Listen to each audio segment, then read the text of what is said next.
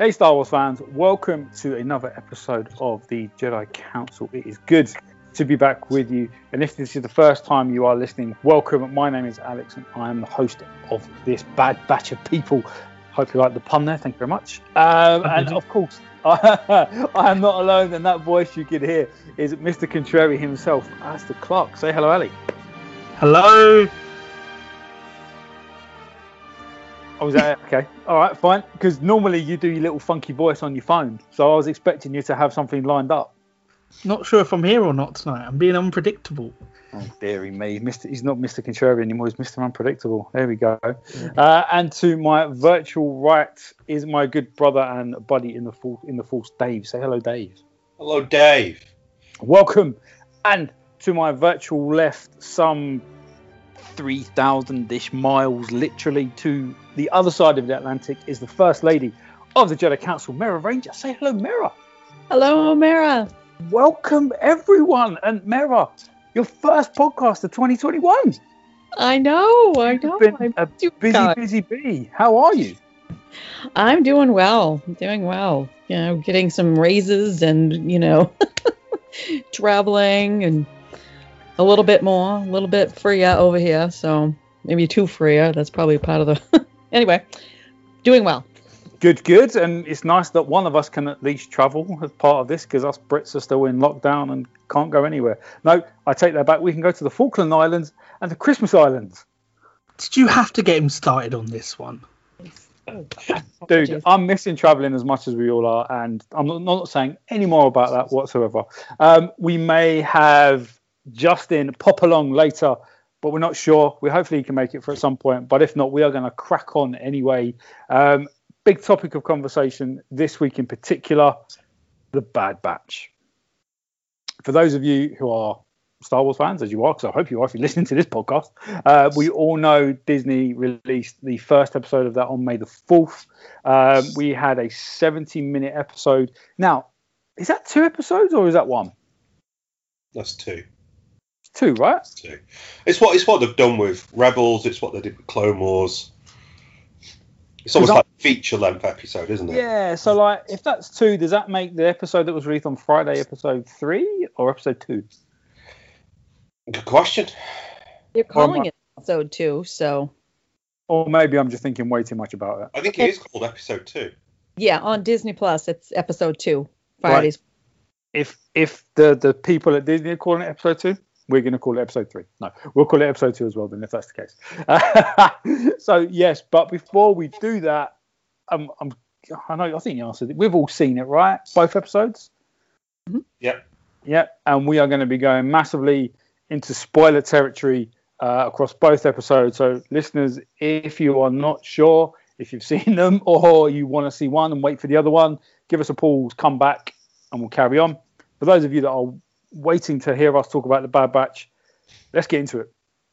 So, May the 4th dropped a 70-minute episode, like I touched on, of the Bad Batch, which is a continuation of their arc that we saw in season 7 of the Clone Wars, but effectively starts at the point of Order 66.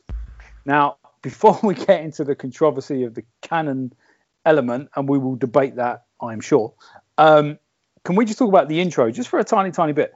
I wasn't expecting the intro to be full-on Clone Wars, and then obviously the Clone Wars logo was burnt out with the Bad Batch, and even the voiceover by Tom Kane. I was expecting something completely left field. I don't know about you guys. Mary, you're nodding along with me here. Same with you? Yeah, absolutely. When I thought I had actually hit the wrong button and started watching Clone Wars, I was like, what is this? And then I'm like registered. Yeah, so I didn't expect it either. And I must admit, I actually really like that, because it shows that it is a continuation of their story, while it is brand new per se. And I think, and let me know if you think this is a bad assumption to make, guys, any new watcher could get in and start that at that particular episode and probably just get involved. They don't necessarily have to have seen all of the 7 seasons, or maybe if they'd have seen the arc from season 7, perhaps it would help. But if not, I don't think they could probably just jump in as a new watcher and just get involved, right? Yeah. They even introduced them by name, which is quite a clever way of doing it, because when Caleb Dune Without jumping too far ahead, when he introduces the Bad Batch to his Jedi Master, each of them name themselves. So it's like I'm Crusher. Yeah, it was a nice way to do it, because if you hadn't seen season 7, you can just jump in and pick it up and run with it, right? Yeah. And therefore, it was a good way to start. Ali, were you expecting that kind of start as well, or did that take you? I was particularly surprised. It was red as well, the Clone Wars. It was the Maul colours. It wasn't the normal Clone Wars. And obviously, with Tom Kane, knowing that he's obviously had a stroke and lost his voice, that could be one of the last times you hear that. I don't know how much of it he recorded before his horrible illness happened. I thought it was kind of lovely knowing what's happened to him and his family in the last year, and obviously that they've been able to do that. And I think I said I really didn't care particularly for this, and I was pleasantly surprised where it started. I was going to say, let's actually take a quick step back before we get into the episode itself. In our last podcast, listeners, if you haven't listened to it, take a quick listen. Ali was not super positive or super excited about Bad Batch, and the reasons being, you can listen to that podcast. But just to quickly jump on your point there, mate, your opinion has changed a little bit. You're talking about episode 1 or both of them now? Just in general. Not sure it has. Oh. So, all right, let's take another step back. Episode 1. Oh, yeah, I like that. You really liked it. Episode 2? No. No? No. Dave? I really liked it. And I can understand Ali's reservations for episode 2, but I still enjoyed episode 2, and I felt it was a worthwhile episode as well. Mara? Well, it got me liking Omega a little bit more than I did in the first one. Yeah. Let's get back to that, because in our Jedi Council WhatsApp group, you made a very good kind of comment about her, which I agree with. But let's get into that in just a little bit longer. Let's talk about that intro, Ali and Dave. Dave, you mentioned there that they were introduced by Caleb. Now, I was kind of expecting the Order 66 link, because I think they had to establish that. And obviously, when we see the trailer, they're chasing after them and whatnot. So I kind of expected there to be a reference to it on a mission in particular.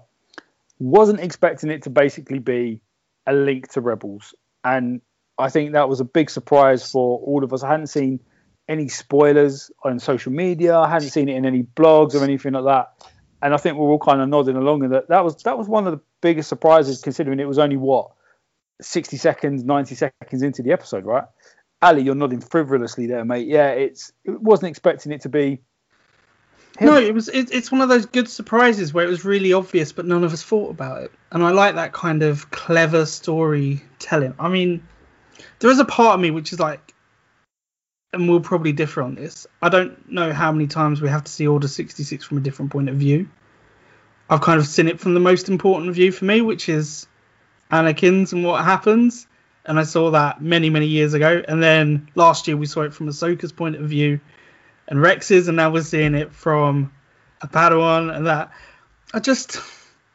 And we will go into this, I think, a little bit thing. It makes the universe feel a little bit smaller for me when they keep doing this sort of thing. But I will go into that, particularly in the second episode, where my familiar sort of misgivings of recent Star Wars storytelling came back in. What I really liked, to be positive about this episode, was I felt that it put story and narrative at the heart of it. I felt, it wasn't about amazing graphics, new technology. It was literally a good, solid story. And I thought that was, I don't know, I felt like fans had been listened to that were crying out for that after the last few years. So I thought that was a real positive. Yeah, it's an interesting one, because I think Clone Wars has established itself as a quality medium to show Star Wars in that animated style.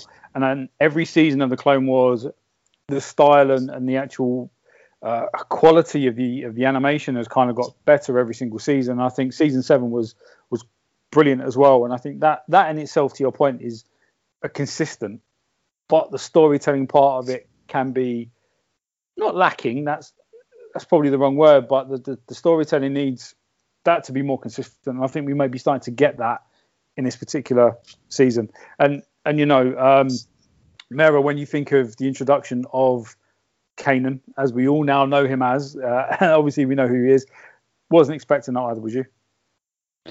I wasn't. I mean, I had this feeling that he was somebody we were going to know, that there was some sort of connection. And then of course, when he talked, it was like, it was startling at first because, he kind of raised the timbre of his voice a little bit later on.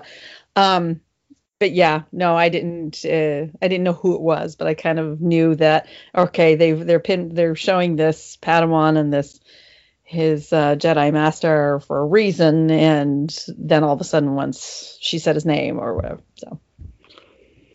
And let's get into that a little bit, because Dave, we had a bit of a conversation about this, didn't we? How setting up Caleb as the focal point for this as a storytelling mechanism kind of works, but it's another example of Lucasfilm going against their own established canon. And while the stories are loosely the same-ish, so much so that I read the comic book earlier on, the first 2 episodes, just to see how similar they are. It's still it's not a retcon per se, but it kind of is, isn't it? It's different. I think that is what really annoys me about this episode. They didn't, and this goes back to what Ali just said there. Why use an established character who has already got an established backstory and then completely retcon it? And that annoyed me, because I know Mera's not a comic book person, and no problem with that whatsoever. I know that Ali's not a comic book person, no problem with that neither. But why spend all the effort in I think it was a 12-book comic run that was really well received, and did really well at the comic stands and with the fans, and then completely trash it by unveiling an entirely different method for Caleb Dune surviving Order 66. And if anything, it makes a sacrifice that happened in that comic book no longer matter. And yeah, for me, they didn't have to do that. And I don't know exactly why. It's Dave Filoni. Dave Filoni playing his own little sandpit. The Filoniverse. Yeah. He never gets criticised for it, apart from by me, quite a bit. Well, this time he's being criticised by me for it as well, because I'm really not happy that he's done that. I think I'm a bit more forgiving of this one, but the previous ones, like in Ahsoka, which were like completely different, that for me was a random one. Whereas obviously with this one, let's just quickly look at the similarities. It's on the same planet. Yeah. It's with one of the 2 same stormtroopers from clone troopers, from the comic. Yeah. There is the consistency that it's the end of a battle. Yeah. There is the consistency that Caleb has got the relationship with the clone troopers. Except you didn't really see that relationship in this one. You saw his kind of relationship with Wrecker. Yeah. Yes, you saw it. Yeah, you saw it with the Bad Batch, which is completely different. Yeah. So, and then obviously at the end of that battle, there is the moment of kind of chill. Order 66 comes in, and then all hell breaks loose. And even in the comic, which is very similar to the show, his master says, "You need to run." Yes. And obviously he does. But of course, there are everything around it, like shoehorning in the Bad Batch. Well, I think in the comic, it's been a while since I've read the comic, so bear with me on this. I thought it was some time after the battle. They were relaxing. They were sat around a fire or a camp or something like that. It was a completely different situation. It was at night, after the battle had finished, but the same day, if that makes sense. Yeah. Yeah. Yeah. So whereas this was still on the battlefield. Yeah. So there was a difference there, but then it was the relationship he had with those clone troopers, because it ends up being one of those clone troopers who sacrifices himself to allow Caleb to escape. He breaks his programming, allowing Caleb to escape, and that's a big part of that comic book series. Because then there's the equivalent is the Bad Batch letting him go. So instead of it being a clone trooper from the comic, it's just a different one being somebody from the Bad Batch. True, but it's also a case of it was the way it was positioned in the comic. It was almost like the friendship that clone had with Caleb broke his programming. Yeah. Rather than it being a case of a bunch of clones who didn't have the programming allowing him to escape. Well, that in itself is actually up for debate, because we kind of know that they do have the programming. It just doesn't affect them like the others because of their mutation. I don't want to call it. Yeah, do we want to call it a mutation? Let's stick with that for now. I think that's what they're termed, isn't it? Mutant clones or something like that. Abnormal or modified. Modified. There you go. So their modifications has impacted the effect of the inhibitor chip, which in itself is an interesting one. I'm sure we'll get to that in a minute. But I think that the way that they introduced it and done that, I am a little bit more forgiving because of its same but different. Yeah. Can I ask a question at this point as well? You know the way that they introduced and they literally take out a whole garrison of droids? Yeah. You know, basically 5 of them. Why do you think they never made more of them if they could do this and literally just send them all over the galaxy? Because they didn't follow orders. Yeah. Good soldiers follow orders, as we are consistently told. Yeah. And that's a common theme in the actual episode, the fact that they admit they don't follow orders. Right. Apart from... But if they get the job done and end wars quicker. Yeah. Yeah. Yeah, but... Because I think basically, I know you're more forgiving on this comic thing, and having never read it, I probably not really entitled to opinion. Yeah. But the truth is, you know, the reason it doesn't have it is because they hadn't even thought about the Bad Batch at that point when they wrote that comic. Well, yeah. Correct. Yeah. Because at that point there were no modified clones. That was not intended. There were no clones that could take out huge garrisons like that between 5 of them. Between 5. Yes and no. Not even Jedi that, because we saw them hold up. But don't worry, 5 clone troopers can do what a Jedi can't. No worries. It's funny because this comic, the comic was written in 2015. So yeah, to your point, mate, Clone Wars had been cancelled. Yeah, it had been. There was no conversation around bringing it back. Rebels had kicked off because the tie-in to this is at the start of the comic is a flashback scene from. It starts off as a scene in Rebels where they're going to Lothal and it's a flashback. So you've got the link to Rebels straight up. But yeah, I think your point there, mate, about why they didn't make more. And again, if we go back to the EU with the Karen Traviss novels, the concept of the clones that are in that are the Knolls, in that they're not modified. They are imperfect, for want of the Kamino's phrase. So by being imperfect, they stopped making them like that because they didn't want them to be like that anymore. But on the flip side, they were very much like the Bad Batch in that they just not necessarily didn't care. That's probably the wrong phrase, but they were so good, but they just didn't follow orders as well. They did their own thing. So again, it's kind of a much like for likeness. But to your point, it just wasn't associated or thought of at that point in time. Whereas now they've taken a well-received, liked, loved character, which I want to come back to Mara's point earlier on about his voice. That's the one thing that threw me. It sounded like Freddie Prinze Jr. and I'm like, wait, hold on. He's a boy. Why does he sound like that? But obviously they've tweaked his vocal cords to be a little bit higher, and that was a little bit jarring for me. And Mara, you're nodding away there. Same for you, right? Oh my goodness, jarring is a very good word for it, because all of a sudden he first speaks and I'm like, what the who is that? What is that? And so I knew immediately who the character was because I recognized Freddie Prinze Jr.'s voice. But I'm like, that does not fit a young Padawan. I mean, here's how old is Padawan, and he sounds like he's 40. I'm like, Maybe he's going through puberty.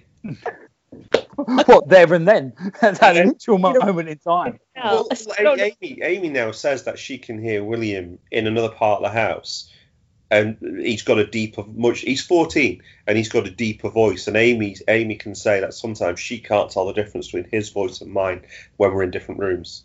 Oh, all she hears is the deep. Thanks. All she can hear is the deep voice. Yeah. So yeah, it was quite jarring at first, and then I noticed he was talking a little bit later, and I was okay. So they've either tuned him up, or he controlled his voice to be younger. But it was definitely like, and I just did a like look on my face for those who can't see me. You was on mute, Ali. Yeah, I suppose I stopped myself as well though, because I was still talking. No, it's the same software they use in The Mandalorian for Mark Hamill. Oh, really? Yeah. Because obviously, if you think about Mark Hamill in the sequel trilogy, he sounds different. They use the same software to DH his voice in The Mandalorian. Good to know. Okay. That's interesting because obviously there are similarities, and we've had a bit of an offline conversation about it. It's about, maybe I'm jumping ahead to the second episode, but it's like looking after the kid. There are those comparisons, but let's get to that in just a minute. But I think let's kind of wrap up the whole part about Caleb or Kanan, whatever you want to call him. Dave, it got to you. I know it did. It did, and I think, and to go back to your point about Ahsoka, I think it's almost a case of, and dare I say this because I know that Dave Filoni is seen as a bit of a god within Star Wars. He also listens to this podcast, obviously. So yeah. So maybe he needs to just bear this in mind. I think it's a case of, because these are characters he created, I think it's more a case of there may be a canon novel for Ahsoka. There may be a canon comic book series for Caleb Dune for Kanan. And I think his view is, you know what, I can't give a damn because these are my characters and I will decide how they originated and where they went. And I'm not bothered whether there's something that's considered canon because this is canon according to Filoni. Do we think it's a interpretation of George Lucas canon, if that makes sense? No, because that was the same problem I had with The Mandalorian. It's the exact same problem why I didn't like the second series of The Mandalorian. Because? And I said that at the time about Filoni canon, that he gets forgiven for stuff that other people just will not. Like, there is a huge difference, I always say, about Filoni and Favreau bringing back Boba Fett and George Lucas bringing him back. For me, there is a huge difference in that. Because at that point, it becomes Filoni canon. And we've discussed this before, so let's not go over it, but like, because you're used to it in the EU, but I'm not. But George Lucas canon is that guy is in a Sarlacc at the end. And I didn't expect to ever see him again. So what I meant by George Lucas canon is when you had the old EU, there was like this established canon basically where the movies, because that's all George Lucas made before Clone Wars, that was George Lucas canon. Then you had kind of EU canon, then you had fanfic. So, push that to the side. Whereas now, obviously when Lucasfilm reintroduced everything, there was this assumption that books, comics, TV shows would all be canon. It's not an assumption. Well, they said it, didn't promised. They've actually said it. So you've now got the movies. Dare I say, you've got Filoni canon, which is everything he makes on the TV. Then you've got the books and the comics. And the video games. And the video games, yeah. Sorry, thank you. They should all be equally valid. According to Lucasfilm, they're all equally valid. But now we've had two instances of Dave Filoni deciding that his canon trumps existing canon. And to Ali's point, the fans are very accepting of that. They are. Rightly or wrongly, depending on your point of view. It's possible the fans won't have read the book. It's possible the fans won't have read the comic books. See, that's the thing, isn't it? That then means that novel and that comic book series are decanonized straight away. because what trumps is the volume, where the majority of fans live. A majority of the fans live on screen. Yeah, exactly. Anyway, so my theory is that they're accepting a lot of people, a lot of Dave's stuff, because basically, I mean, I've heard it several times. Oh, Dave was weaned at George Lucas's feet on Star Wars, and he knows it just as much as George does. So I really think that's where we come in with rose-colored glasses on a lot of fans to overlook and forget. Oh, all right, well, it doesn't really, but it's Dave, and Dave is a little George Lucas, and yeah, I think that's where this is getting to. All's forgiven, Dave. All's forgiven. Just have at it.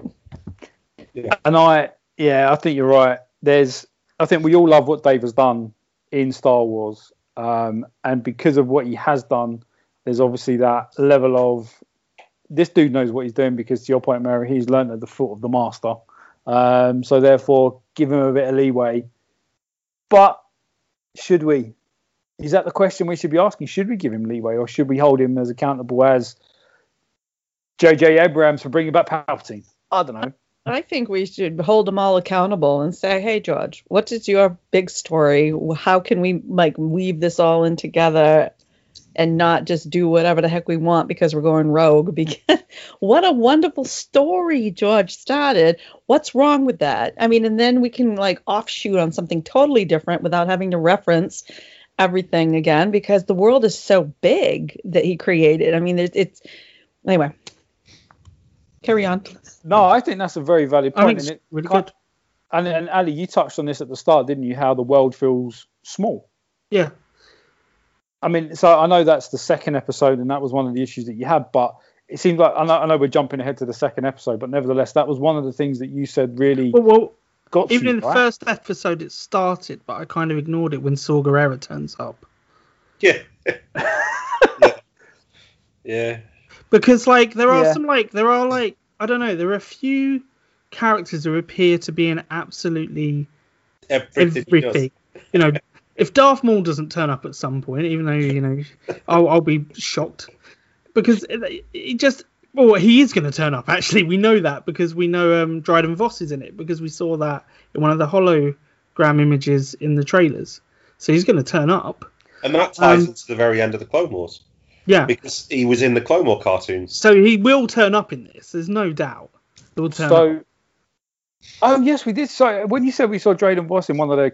I'm like, we did? And then, yes, we did. Right, it was near the end, wasn't it? Yeah, right at the end. because we see the kind of council of people that Darth Maul's in charge of in terms of the... yes, yeah. What are they called? I can't remember off the top of my head. Oh, the thing he's... Not Death Watch, not... the crime... Not the thing he's... The crime syndicate type crime people. Syndicate, I can't remember exactly what they call, but it's called that in Solo. Crimson. End of the film. Crimson Dawn. Crimson Dawn. Crimson Dawn, there you go. Thank you. So we know that that's going to happen. That's what I mean. It's here's these well of characters that Filoni loves, and look, he's done it. Oh, where's Ahsoka? Where is she? Come on. Episode 7, Ahsoka turns up. Episode 8, Rex Maul is going to be turns there up. as well. We know Rex. Well, we know Rex is coming. Yeah. Oh yeah, well we do know that because of course there's only one possible trooper who could find other troopers on another planet in the entire universe in episode 2. That's the only thing. Rex was here last week. Oh, was he? There's a yesterday. bloody No, not even last week. Yesterday. What an absolute load of nonsense. How about Kenobi? Oh, I can't wait. Yeah, Ewan McGregor will turn up and that going, and soon you will see me in my new series. It literally terrible impression. Star Wars into, right? Even on our own planet, I think we could probably name 5 or 6 really key people, right? But there aren't 10 or 20 people that control everything. In Star Wars, there literally is about 10 to 20 people that control the entire galaxy and everything that happens in it. Tarkin. And it's just mental. I enjoyed seeing Tarkin.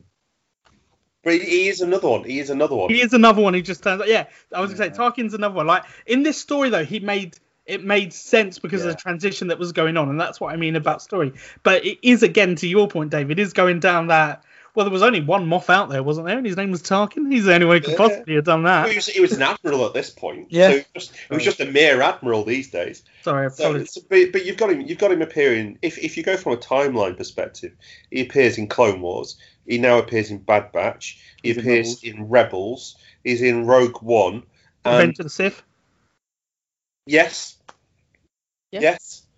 He was on the bridge of the Death Star before he quickly nipped over to Kamino the next minute. Because actually, if you think, this is one of the criticisms I have seen, is the problem that the Order 66 thing is making that timeline so small that it's almost incredible that so much happened in roughly 12 hours. Pretty much. And where's Vader? He can show up through this whole thing, can't he? Well, I suppose he's a robot at the moment, isn't he? Or he's still on the operating. He's on Mustafar, isn't he? Yeah. Yeah. Being turned into Vader.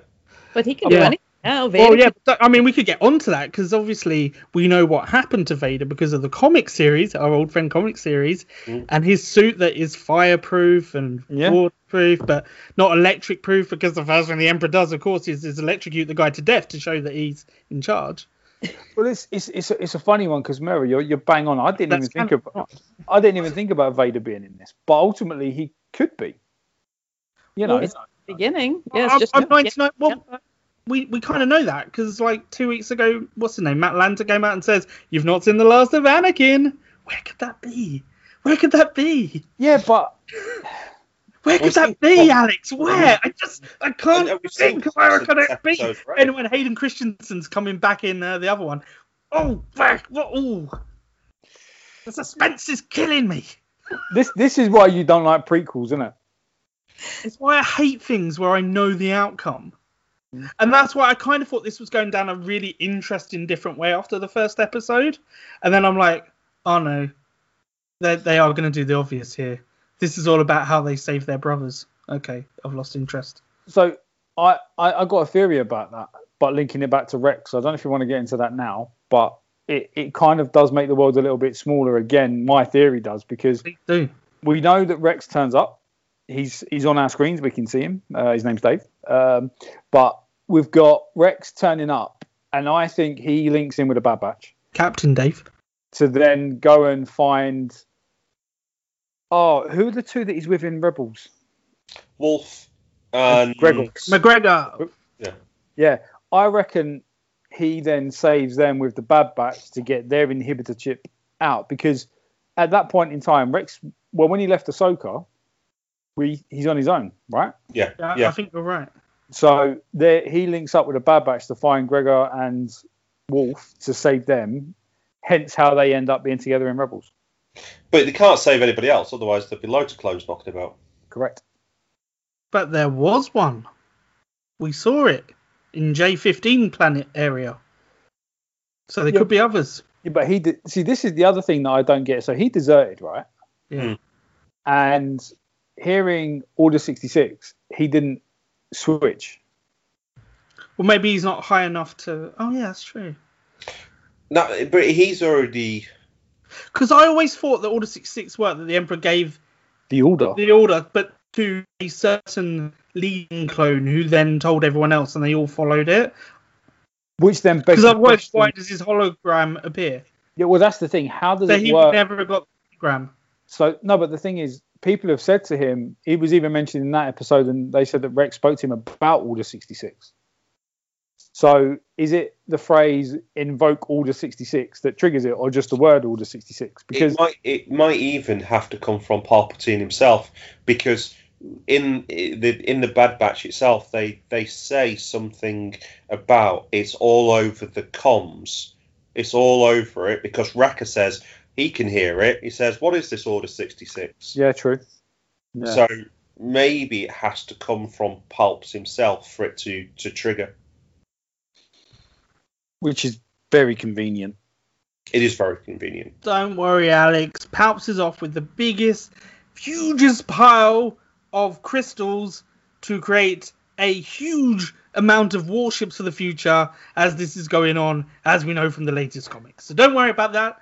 Don't worry about that. It is fact. That is what he was doing to make The Rise of Skywalker make even less sense than it did before. let's let's worry about that another day, or maybe even later on in the call and in this session. But yeah, no, it does. By the way, the council is in session. Oh, there you go. You didn't say that at the start. See, that's how out of practice you are. But going back to let's go back to the first episode, because we're jumping around as per usual. For listeners who are used to our shows, you know that this is what we do. If this is your first time, I do apologise, but you'll get used to it. If you come back for another listen, that is, of course. But the first episode is great in the way it does. To your point, Ali, let's look at something that was really good coming out of the first episode. The storytelling and the setting up, as it were, of the Empire. It was done very well. And bringing in Tarkin was obviously a good way to do that. And you really enjoyed that about the first episode, right? Yeah, because you saw the sinisterness of the Empire as well when they switched, for example, to live ammo during the training. That was like, you could see how surprised the clones were that it was a clear delineation between the old way and the new way, a more brutal way than it was before in terms of, Republic versus Empire. And I thought that was really good. I like the way that you saw the Emperor's speech, the way that you'd seen it, as if saying this is the end and going into that, and we saw the same characters.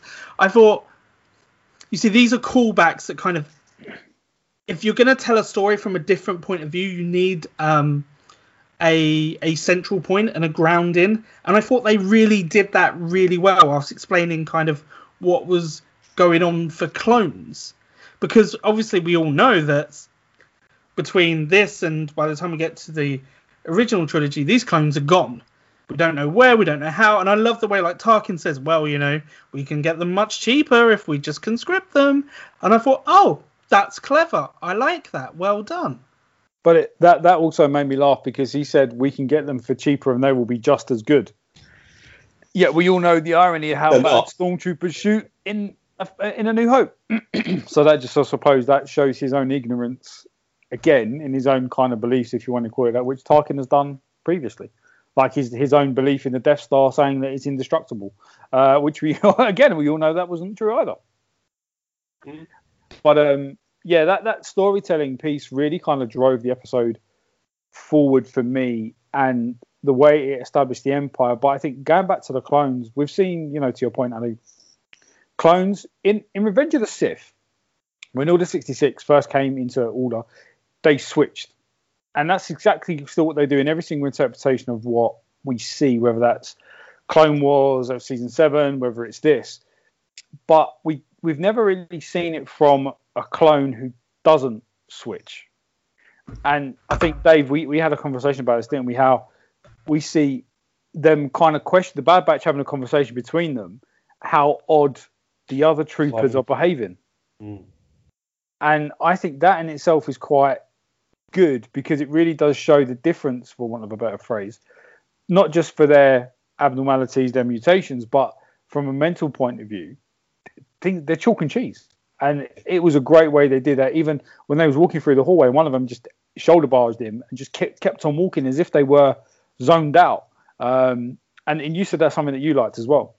Yeah, really like that. It's almost, and I think we talked about this or chatted over a WhatsApp over this, and it was almost a case of the souls have been removed from the clones. By enacting Order 66, the inhibitor chip had switched on, and they'd lost the capability of individual thought. They'd become what they were fighting. They'd become droids. Great way to put it. Yeah, and I think that's an interesting way, because they then become the weapon of the Empire rather than humans. Because in the Clone Wars show, it really established the fact that the clones, even though they know they were made for a reason, they still try to see themselves as people. And as individuals. Hence the reason why, they've got different haircuts, they've got their own names, even though they've got their own number, they've given themselves names to make them slightly more human, for want of a better word. Whereas now, Switch, all of a sudden, they are no longer like that. They're very much the mind-controlled beings. Flesh under an armor. Yeah. And that's about it. Mary, you're nodding away there. Something that you liked as well, yeah? Oh, I'm agreeing with all of this. I don't know if I can add anything to it, but yeah, that's what I thought. They all of a sudden they became a number again and not their name. So now we're henceforth going to be TK or whatever it is. Jumping forward to episode 2, what I did quite like in episode 2 was the fact that all citizens of the new empire have to have a number. And the clones actually point that out, that you've got clones who were numbers were taking names, and now normal citizens were having to take numbers. Yeah. And what was it? Was it like a something card or whatever it was? Keychain. Keychain, that's it. Yeah, to allow them transport off planet and whatnot, which I thought was an interesting way to take it, because again, it just reinforces that beginning of imperial reign, I think. Wasn't that first introduced to us in The Mandalorian? The keychain? Or was that before? Ooh, Could have been. it's possible. Because I'm not sure if I heard it before Mandalorian, where... Because in Solo, we saw when they were boarding the cruiser how difficult it was. Right. So they kind of were... But they didn't call it that, right? No. No. Okay, but it was the same thing. Yeah, same concept. Yeah. No, again, it just shows. I hadn't even thought about that. That's a nice little link to Solo. How Solo had all these Imperials kind of making sure that getting on a ship and doing everything you needed to do, you had all your papers in order and blah blah blah. And this was the start of it as well in the Bad Batch. But by the time you get to Solo, the Imperial troopers and the Imperial administration are humans rather than clones, which means that they're susceptible to bribes and what have you, whereas the clones wouldn't have been. And a siphon of coaxium. Yes. Yeah. Which again is an interesting one, because you can't really see them trying to bribe a clone, because obviously they're, dare I call it, mind controlled, and good soldiers follow orders, as it's repeatedly said throughout the first particular episode. Good soldier follows orders. And that was an interesting one for me, because again, going back to the whole inhibitor chip piece, how it affects Crosshair more than the others. Well, just the fact that he keeps repeating the mantra, good soldiers follow orders. And that was exactly what Jesse was saying in the very final season of Clone Wars. Good soldiers follow orders. Yeah. That was what, it was almost like that was the brainwash. That was the mantra that had been put into them. And the thing that got me with that scene in particular was, again, he has the same abnormalities as the other Bad Batch members, but it's impacting him a lot more than the others. And the thing that I questioned myself, and kind of just want to put it out to you guys, in the episode in the first episode where we know they go to a planet, can't remember the name of the planet, but that's where they inevitably meet Saw. Crosshair just starts shooting at them, and the other rebels just say they say to him, "What are you doing?" But they don't necessarily try and stop him, and he just says, "Oh, good soldiers follow," and they just kind of brush it off. If this is one of your brothers acting in such a peculiar way, would you not expect them to be a little bit more, I don't know, proactive in trying to help him stop shooting people? Or am I being a bit pedantic? The planet was called Onderon, not Alderaan. Yes, Onderon. Thank you. Yeah. And that's the planet from the Clone Wars as well. Yeah. So again, am I just being a bit picky about the way the inhibitor chip is impacting Crosshair, or is it a genuine thing? Well, we do see in the second episode that they turn it up. It was in the first episode. That's near the end of the first episode, yeah. Yeah. So it is. So it does obviously.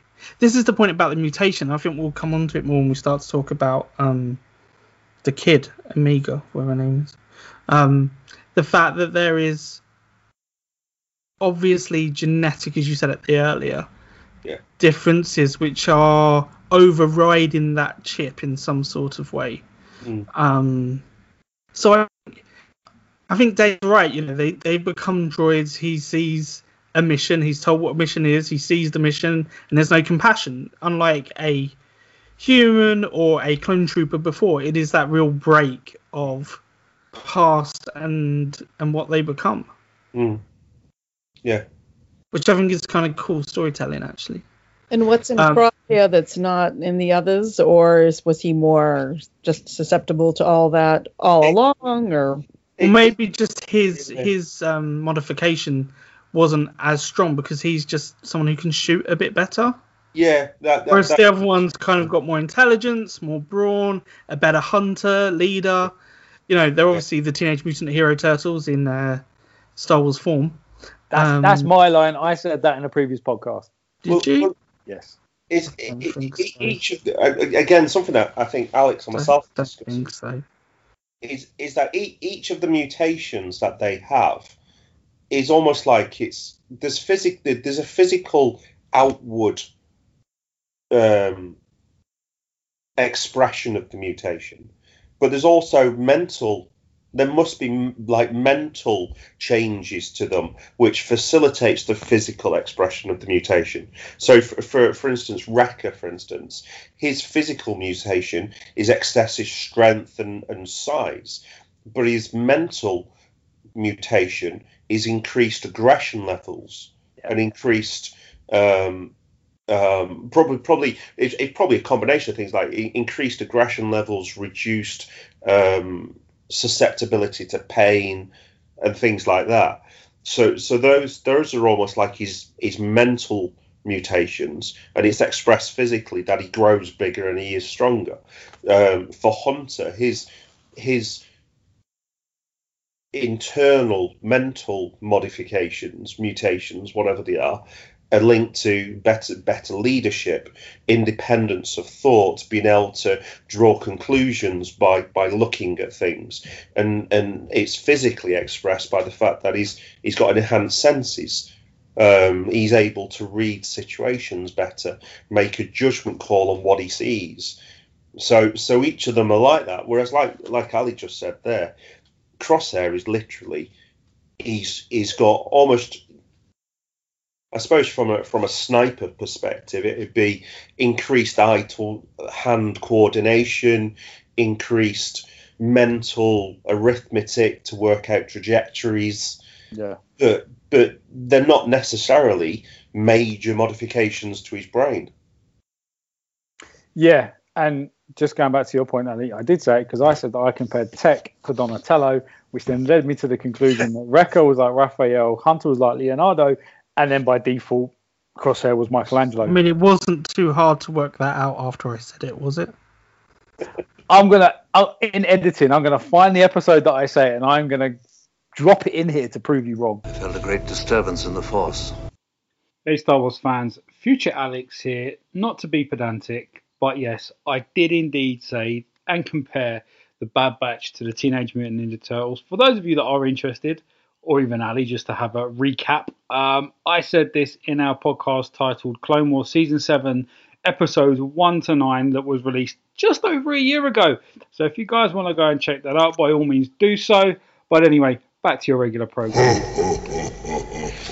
What a pedantic small person would do that. I just like being right.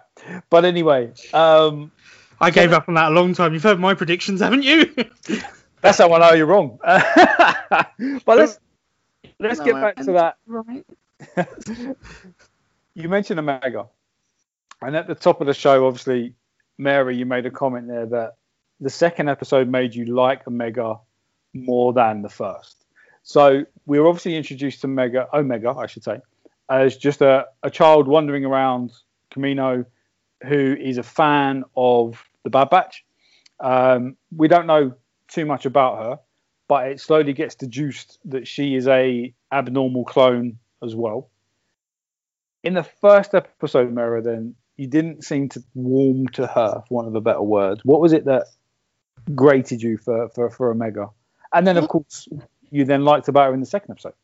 Yeah. I admit, okay, so I'm watching this and I'm like, this is about Bad Batch and clones, and you know, I'm seeing that the minute they get on Kamino, here's this single female child that just just stood out to me, not glaring necessarily, but it was so obvious that I'm just like, okay, so here she's going to be important to this story.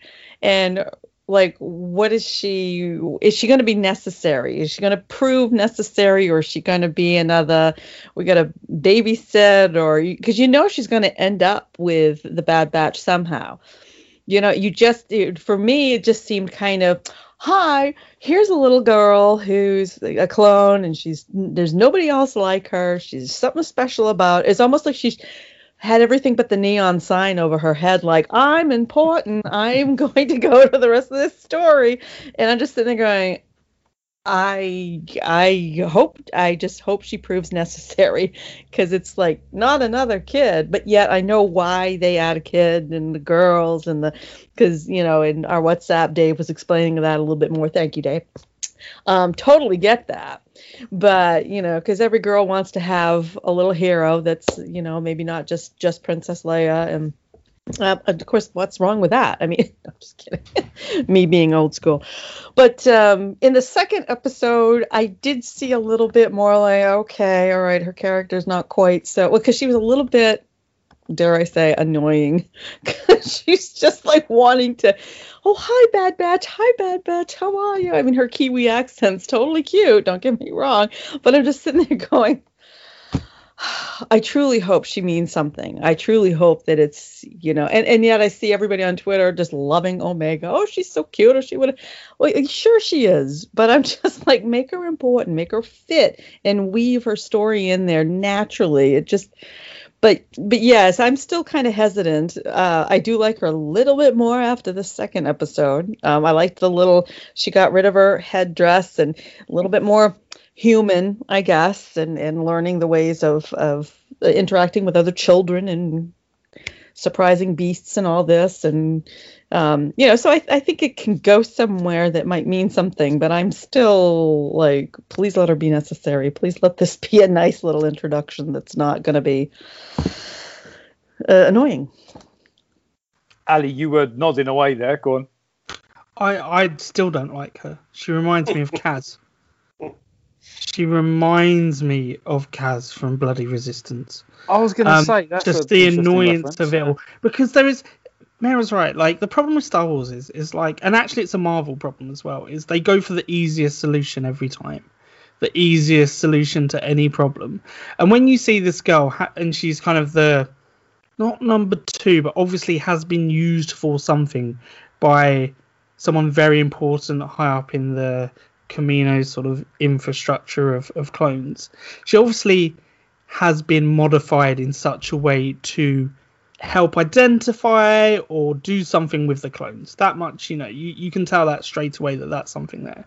And then you get to the obvious kind of, okay, well, what is her kind of purpose? And here is my first 2 bold wrong predictions of the series. Go on then. Well, every time, one of them I just like to say every time, because eventually it will become true. She's a Jedi. She might be Force sensitive. That's right. Hey, there you go. And the reason I think this is actually no longer in sort of nonsense theory, but because of what happened to Palpatine's children clones, and from Rey, the Force sensitivity, because there is a lineage there of Rey eventually from a clone becoming Force sensitive because of Palpatine and stuff. And so the other thing is, and I'm sure you've seen this out there, is and I would hate it if this is true, but I kind of feel like it might be. Would we say that in Mandalorian we're heading towards Grogu being the key to bringing the Emperor back in terms of the failed clone experiments that eventually work, in terms of it's his midichlorians that break through? Don't know, because that's why I've always felt that. I mean, I said that after the first season. I thought that's where we're going with that one. Yeah, well, yeah. To be fair, I thought that was the case because you had the entire Kamino cloning, the symbol of the Kamino cloning on that Imperial guy. So yeah, I thought that there was a link there, to especially when we knew that. Now, please feel free to hate this and to be honest, I've seen other people say it, and this is not an original idea. And everything that anyone does these days will come up with this word, Snoke's origin. Is she the original thing that Snoke comes off of? Oh, you see, I thought Snoke was a failed Palpatine clone. That's what I thought. Well, you thought that until you realised that it was Luke Skywalker's hand that brought him to life, right? Due to the recent comics. Oh, yeah. But we already know that. So now we know that that's definitely not true. But we know we can ignore comics these days. Comics can just... Comics aren't canon these days, I wish everyone could see your face the way that I felt when I saw this. And obviously we shan't go in it because actually this deserves much more discussion, that in itself. But I think there is, to the point earlier, that Star Wars is becoming a smaller and smaller universe and everything is tied up nicely. I'm pretty sure, just like we found out the way that Kanan escaped Order 66, somewhere, somehow, eventually, we're going to find out the Snoke thing. And I think we're going to find out the Emperor thing through The Mandalorian. And I just see this girl, and I kind of see the face, and the fact she wears that crystal exactly where his cuts are in his head and everything, and you start to go, are they really going to do the obvious? But Snoke was a bloke. Rey was a girl. Yeah, but Rey was born. She wasn't a clone. You can modify them, Dave. Yeah. I'm. Was Snoke a bloke? How do you do that? That's very presumptive of you, Dave. Oh dear. Her voice could have deepened such that he. Exactly. Very presumptive of you, Dave. Right. Okay. Move on. Anyway, one thing that you've just prompted in me is, and it's a thought actually that goes back to the Clone War cartoons and the Attack of the Clones and Revenge of the Sith movies. Really, is so I saw online different theories coming up about Omega and what have you, and the fact that she is effectively, some people, I'm not one of them, I'm not going down this route, but some people seem to think that she might be a female version of the Jango clone, which I guess if you can mess around with cloning enough, you could probably produce a female rather than a male. So fair enough, I get that. But one of the pieces of evidence for this that one person came up with was because she speaks with a Kiwi accent. And it's just like, do you not understand? Accents are not genetic. You can't use the fact that she sounds like a Kiwi to be the basis that she must be a clone of Jango, because there's no way that my child, if I had a clone of me, they wouldn't have my accent unless they grew up in exactly the same place that I grew up and had exactly the same influences. It's funny because I joked, didn't I, that she was Boba Fett's sister. Yeah. And because if she is a clone of Jango Fett, then it's the same genetics. So but she wouldn't have the accent. Well, yeah. I mean, why didn't D. Bradley Baker do her voice? Yeah, but what I was thinking was what this made me think is the fact that all the clones have got Kiwi accents. Well, yeah, because it's. But they weren't trained. Yeah. But they weren't trained. They didn't spend all of their formative years or 2 years. But she did around them. Yes, she did. She could potentially have picked it up from them. I get that. That's why, your son speaks with a strange accent rather than the Queen's proper accent. Exactly. He's been in the North. Exactly. It's not his fault. I don't say it's a genetic modification gone wrong. I just say he's Northern. No, I get that. No, what my point was, though, is why do the clones have a Kiwi accent? Oh. Those millions of clones did not spend their formative years one-on-one living with Jango Fett. Podcast, Dave. They literally all had a podcast of his voice from the second they were born in his ear saying, blast them. Yeah. That's all they heard. Well, That's all they heard. Boba Fett would have done, because Boba Fett spent his childhood with Jango. So he would have picked up the accent from his dad. Boba Fett trained the first batch of clones. Jango Fett. Sorry, Jango Fett. They learned how to speak from him, therefore picking up his accent. They then trained the other hundreds of thousands of them, so they've all got the same voice. But why don't they sound like the Camino people? That's what I was thinking. Yeah. Because they weren't trained by the Camino people, they were trained by Jango Fett. And he was the one that spent time with them. Yeah. And this goes wider than this, because this then also then links into my comment about Jedi as well, because you every Jedi is taken from their parents when they're babies. So before they've learned to talk, before they've developed anything, Yoda's way of talking is linked to the fact that, well, that's his species, he's picked it up from his species, but he spent his entire life in the temple with the Jedis. So he should sound like every other Jedi that can speak Basic, because he would have learned his language from them. Which is why Grogu doesn't sound like Yoda. Well, he can't talk at all yet. Exactly. And he's 50 and he still can't talk. It's like, come on. Yeah. But all the Jedi should all sound, they should all have exactly the same accent. Whether that's a New Yorker, whether that's a London Cockney, whether that's a Lancashire lad, they should all sound the same, because they've all been brought up in a temple by people who were brought up in that temple, who were brought up by people in that temple for the last 20,000 years. They shouldn't have local accents. That's a really good point. And Yeah. Star Wars. Also, really important to note that the most powerful Jedis have British accents. Very important to realise that. And indeed, Sith Lords have British accents. Very important. That's just because British guys Palpatine. are villains. Palpatine. No, but Yoda nor Mace Windu have got a British accent. Obi-Wan, he destroyed the Chosen One. He's the most powerful. Rey has got a British accent. Ray, you know, the most gifted Ray, British accent. Anakin Skywalker's got an American accent. Canadian, I'd say, but never mind. All right, Darth Vader, James Earl Jones. Yeah, well, actually Welsh if you listen to the original recordings. yeah, no, fair So point. British, yeah. We are going way off topic here. But we all agree, powerful Force users have a British accent.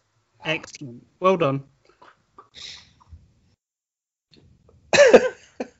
I'm racking my brain here, so trying to be.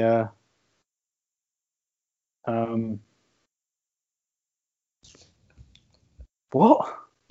I'm telling you to look at your phone, because outside, and I'm not lying, there's like some photo shoot going on with people with lightsabers.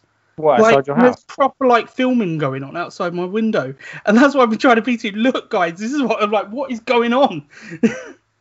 There is indeed a picture of somebody with lightsabers. Two No. lightsabers. But it's proper camera crews, Dave. And there's people with robes. They aren't lightsabers, mate. They're just lights. No, And two of that's them are. Two of them are, but one of them isn't. That's a rapper. Is it? Yeah. That's somebody shooting a hip hop video. Okay. Well, this is a good interlude for the Star Wars podcast. I got very excited because I was like, lightsabers. We can edit this bit out. It's fine. I need to go tell Aileen. Continue without me. So let's get back to Omega. After all, we have massively diverted away from that conversation. But Dave, how did Omega sit with you? Obviously, didn't sit too well initially with Mara, and I agree with you, by the way, Mara. I thought she's another Grogu, for want of a better phrase. I thought Ahsoka, to be fair. Oh, okay. Go on. Ahsoka was annoying when she first joined. Snips. Yeah, but she had a purpose, and that was made very clear early on. She was the Padawan of Anakin to try and keep him on the straight and narrow. Failed miserably, but that's besides the point. Yeah. Omega, to your point, Mary, yeah, maybe she does become relevant. Maybe she does become something else. but I was getting massive Mandalorian and Grogu vibes from this. No, I thought she was more useful, let's say, than Grogu is. Yeah, and the thing that annoyed me. Go on, Mara, sorry. She can, Talk. Yeah.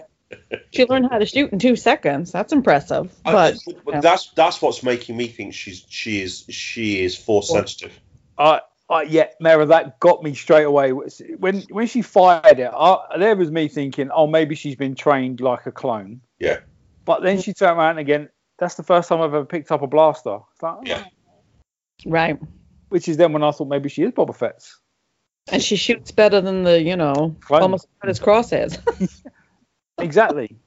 Straight on the money, first time, beginner's luck, I think is what she says. But you're like, really? So, Dave, I can kind of lean toward that. I can accept that. Yeah. I think she has the ability to pick up what other people are doing, and her force ability allows her to learn a skill very quickly, or mimic, yes, potentially mimic the skill of people around her. Oh, that's interesting. Ali, you're pulling a face there, mate. Sorry, Dave. You think one of my crazy theories are correct, that she's force sensitive? I think she's a Jedi. I don't think she's a Jedi. I don't think she's a Jango clone. I think she's a clone of a Jedi. Not necessarily that the Jedi allowed it to happen. Yeah. But I think they've taken a sample from a, because there's been Jedi Master Cypher Diaz. Well, but there's been Jedi going through that facility for years. Obi-Wan. So all they have to do is just Obi-Wan's daughter. Can't be. She's got a wrong accent. That's interesting. It's just a case of just harvest a few cells. DNA left on a bed.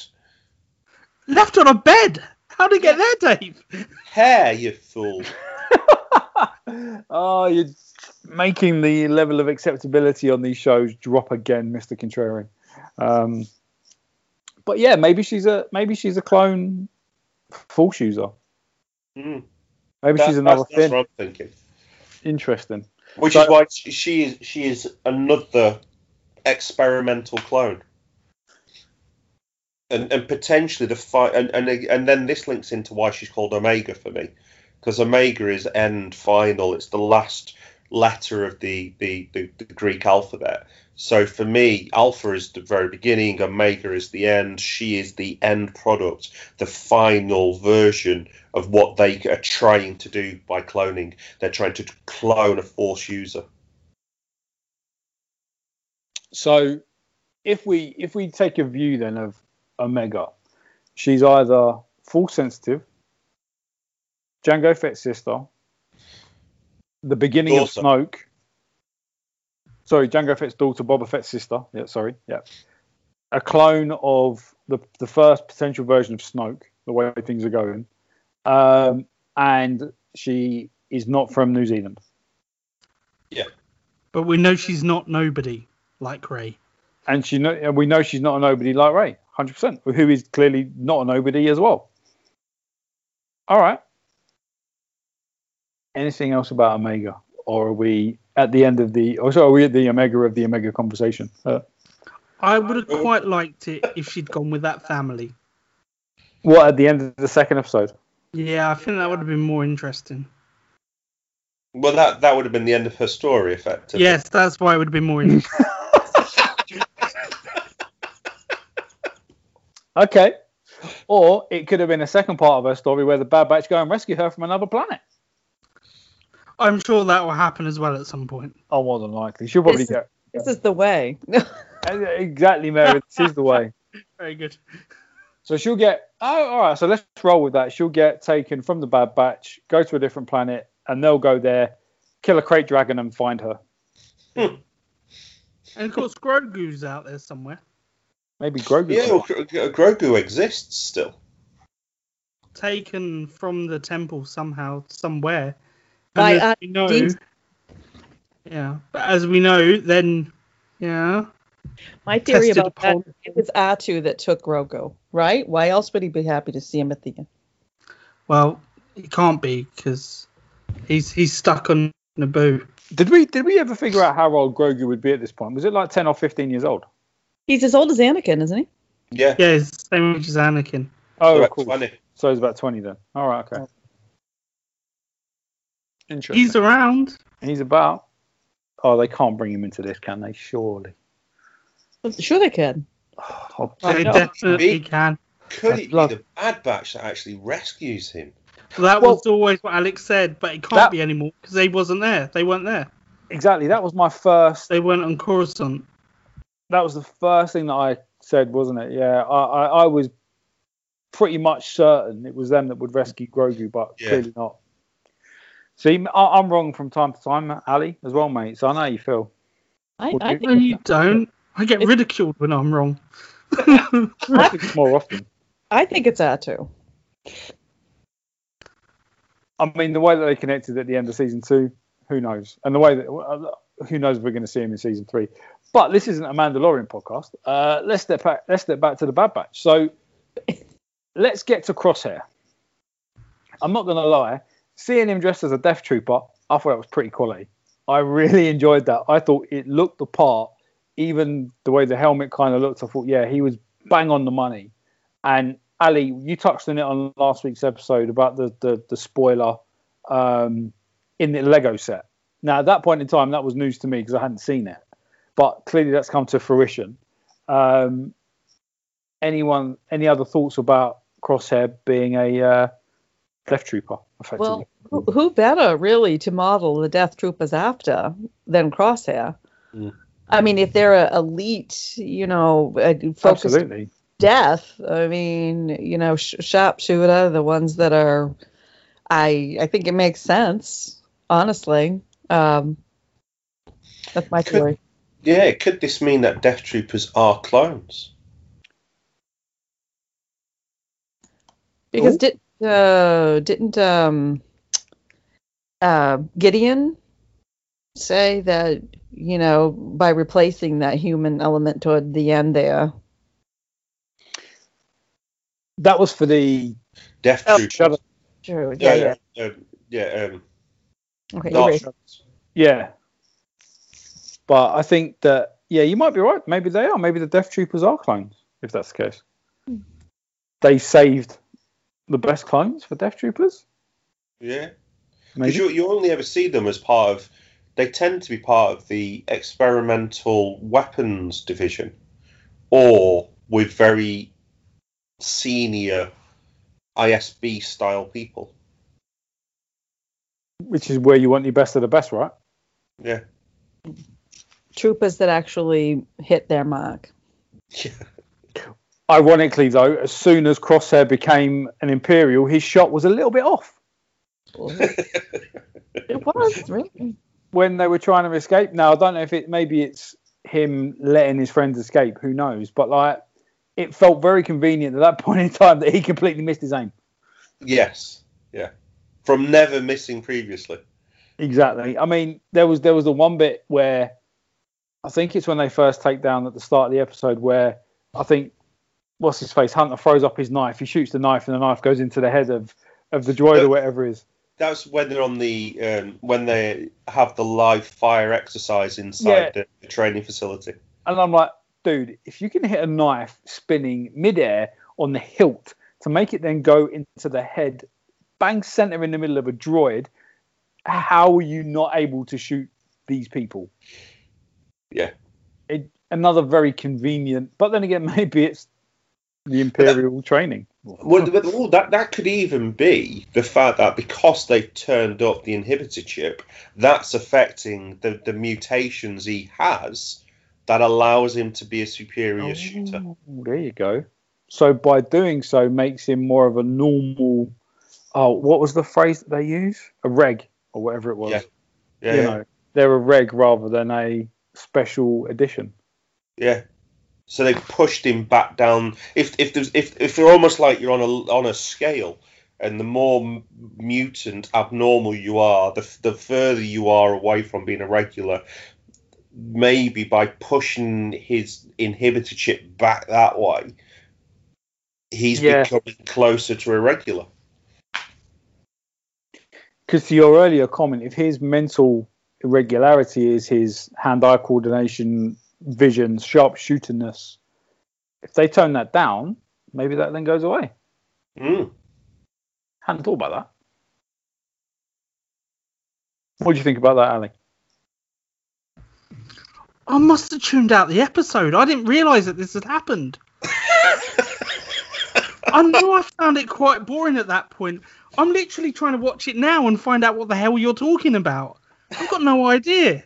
At the end of the first episode, when they escape, Crosshair all of a sudden somehow forgets his aim. Oh, and does he dress up as a Death Trooper? Yes. Oh. Does he dress up as a Death Trooper? Well, he's not dressed up, is he? It's his uniform. Armour, whatever you want to call it. Well, he's dressed up differently. Before he was dressed up as a Bad Batch. Now he's dressed up as that. That's all they are, just different dressed up. Yeah, dressed up. Dressed up. As in, he went, oh, you know what? I fancy a brand new costume. Let me have a look at my wardrobe. Luke likes to do that, you know. He's like, oh, I look good in black for this this film. Look good in robes for this one. Oh, brilliant. Yeah. It completely passed me by. Oh, clearly. I was trying to find it then. I was like, I'm pretty sure I watched this. Trying to All trip right. For viewers who can't see, I had my phone and Disney Plus open then, showing that I was scrolling through very quickly to remind myself of this moment, Totally which appears derailed to the have been episode. quite pivotal. And I was like, I don't remember him shooting his colleagues. Well, That's it's right, not- colleagues stay in different dresses. Unless you want to be so Ex-colleagues. gender specific to call them something else again, Dave. I don't see gender, Dave. I see people. Oh, we've taken the left tangent again. Oh, dearie me. I just see someone who's very annoying at times. Yeah, that's not being contrarian. More than you do. Yeah. I'm wishing there's something that was in my drink. So let's wrap up the end of the first episode then. They get away, hit hyperspace, and then they say they're off to see a friend. At that point in time, we had no idea who the friend was. Start episode 2. He did say the planet J19, which was in the Clone Wars in season 2, so we knew where he was going. It was so we knew where he was going, and it was alluded to, and kind of, if you can put the pieces of the puzzle together, it made sense. And it wasn't said at that Which point. apparently I found much more interesting than a key element of the entire story minutes before. Which was? No, clearly, yeah. Sorry, yeah, get you. Yeah, fair enough. He then obviously gets to the second episode. Can I ask a generic question about Star Wars? Why do they park their ships so bloody far away? From wherever they want to go, they seem to land. They land their ships ridiculously far away, where they have to go through something. Let's just take Rogue One as an example. When they land on the planet to go and get, when Krennic lands with the Death Troopers to go and get what's his face to do the Death Star, they land. Galen Erso, thank you. They land about 3 bloody miles away. It's like you've got a whole field in front of his house you could easily land on, and it will take 30 seconds to walk to his front door. But I get you don't get the whole atmospheric walk and this, that, and the other. And I'm like, and they've done it again for this one. It's like, why have you landed so bloody far away? That's a rant over with apologies, but it just got to me at that point in time. And then we obviously see them meet Cut. And I thought that was a nice little tie back to Ali's point about season 2. And then Cut drops the bomb to Ali's comment earlier on. Rex was here yesterday. Of course he was. All right. And then we obviously know Cut is there. And, you know, I did like the way they tied that all together, because it does. And I know it kind of makes it smaller. But go on, Ali. No, he was a Death Trooper. I've just seen it. Oh, there you go. So for the benefit of the listeners, Ali has been paying zero attention for the last 3 minutes of talking.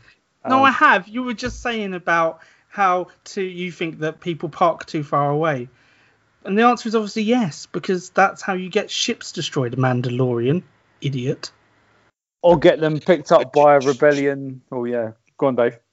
I was going to say, just as a side thing, now that Ali's like on the same page as the rest of us, it means that the Death Trooper predates the Stormtrooper.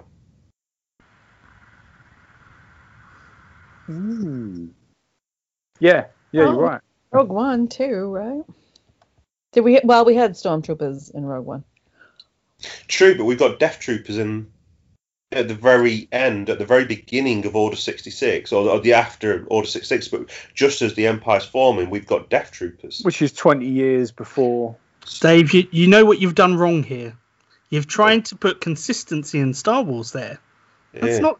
In Filoniverse, that doesn't matter. Now, are they Death Troopers or are they Shadow Troopers?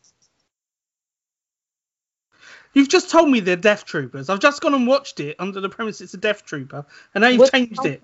What's the helmet? The helmet will tell you. The helmet is if it is an angular helmet. Yeah. If it's because if the Shadow Trooper still follows the Stormtrooper, right? Yeah, good point.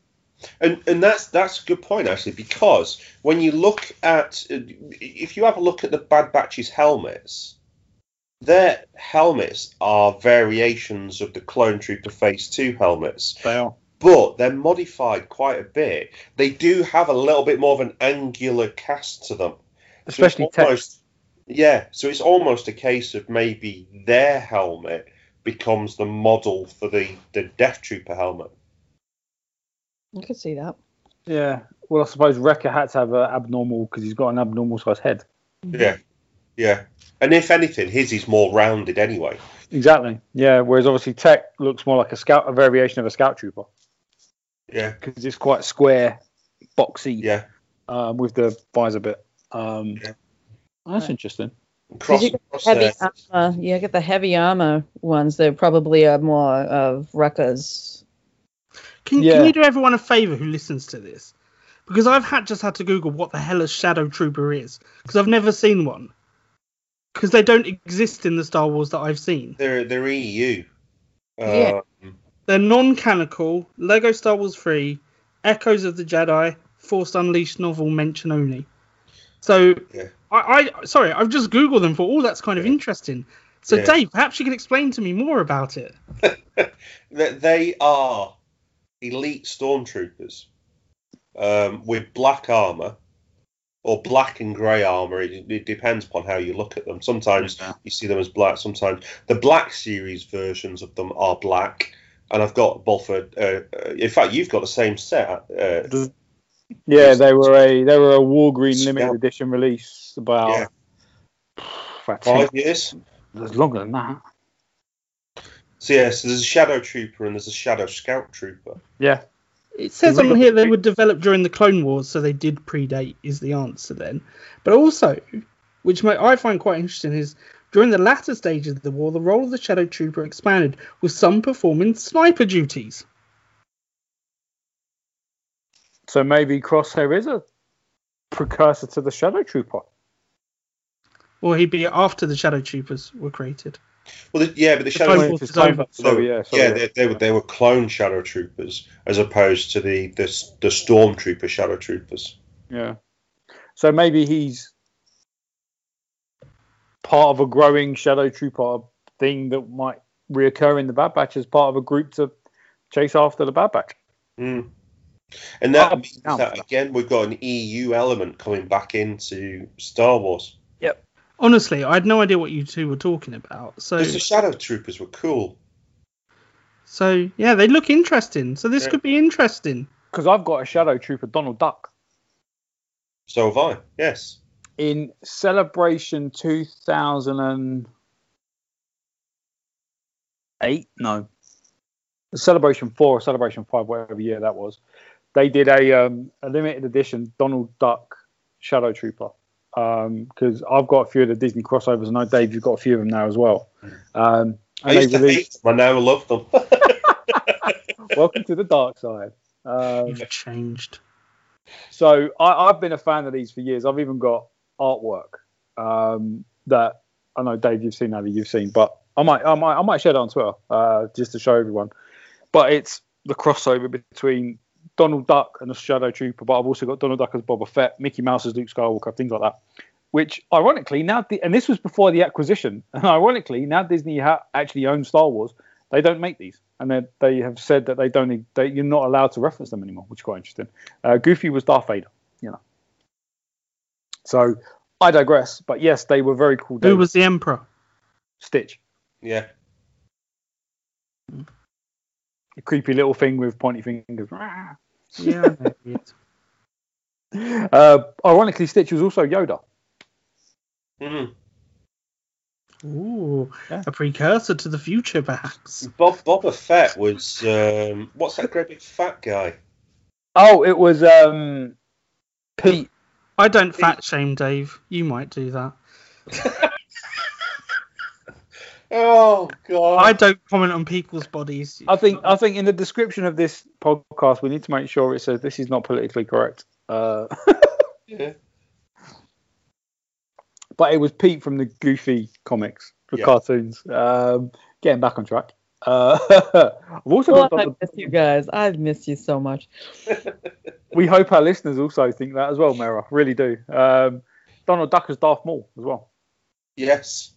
Which is that's a cool figure. That is a very cool figure. Yeah. He's also Cody. Yeah, well, there's only so many characters they can use as a, and also Chip and Dale are Ewoks, which is very fun. Yeah, which is very fun. And Donald Duck is also Han in Carbonite. He is Han. Yeah. But we're not referencing. I think this is where this podcast was going. We've got the ducks. It all came out because of you wanting to know what Shadow Troopers are. Yeah. And apparently, turns out it's Mickey Mouse, Donald Duck, or perhaps a little bit of Goofy. I'm down for that. Sign me up. Back to the second episode of Bad Batch.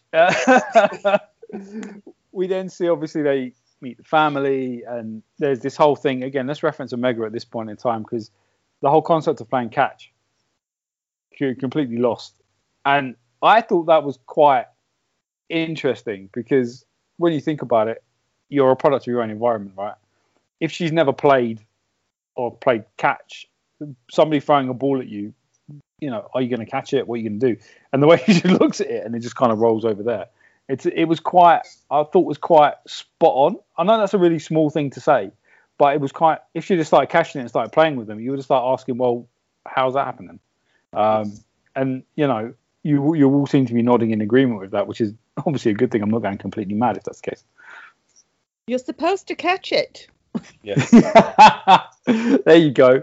And then, of course, the fun thing for me for this episode, and when Omega goes to fetch the ball, there's that animal which resembled the one from Riku. I couldn't remember the name. Thank you, Dave. It resembled that, and I thought that was pretty cool. The one thing that made me laugh: the kids run back into the house and say, "Mum, can you help?" in a room full of ex-stormtroopers, and they get the mum with a gun to start shooting at this thing rather than getting the clone troopers to start shooting it. I thought that was brilliant. Small, weird, but brilliant at the same time. Again, this episode just triggered me just having weird thoughts about how the science works in Star Wars. I wondered where you was going with that, Dave, but carry on.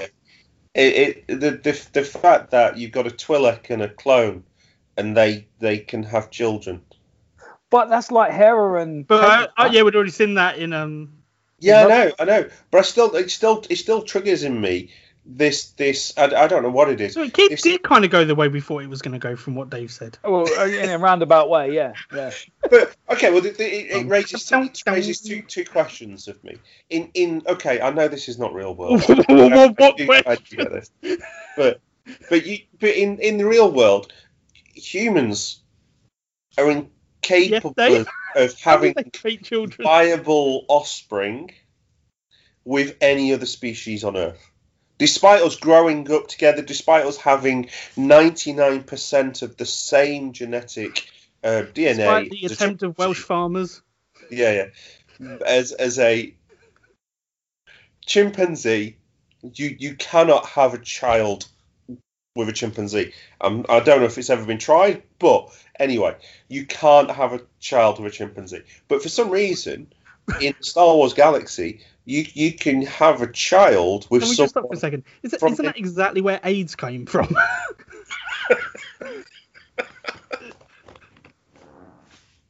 I'm going to have so much fun editing this podcast. I can tell you that right now. Sorry, Dave. I just wanted to stop you there because isn't that? I think it was bushmeat. Okay, I thought it was The same as Ebola. I thought it was. Okay. Yeah, I'm thinking. Just in case. Yeah. Just. I think it was bushmeat. Okay. Anyway, so to go. What's your second thought, Dave? But for some reason, it appears that you can have two different species that grew up on two entirely different planets, but they're compatible. Compatible in every way. Where there's a will, there's a way. There's more than just a will there. The right path. I mean, hasn't there been mentioned like the Leku of a Twi'lek is a important part of that process? I don't know. I've read that somewhere. I swear it's You need to start reading those books, Alex. either that or I'm getting confused with Avatar. One of the two. I think that's Avatar. That is Avatar. But nevertheless, interesting point. Now, yeah, I mean, we've seen it before and we'll probably see it again. And, you know, it's just an interesting one how the kids, what is the dominant species, for want of a better word, and the kids are relatively Twi'lek-esque, if you want to call it that. And it's interesting, the different skin tones as well, which is quite... Yeah, I don't know how skin tones work in Twi'leks. We're looking at different... I don't see people with skin tones, Dave. You might. Yeah. Thank you for that one, Alex. I knew that was coming. Okay. It'll be the same again. The second question that this one raised for me was if you're creating genetic soldiers from clones, you would make them asexual. You would make them unable to reproduce. But have you seen Jurassic Park? Nature finds a way. Yes. I'm just thinking because you would want soldiers who are not distracted by other things. Are you suggesting they chopped off their gentleman bits? No, you just make them sterile. Muted. You just make them without the capability.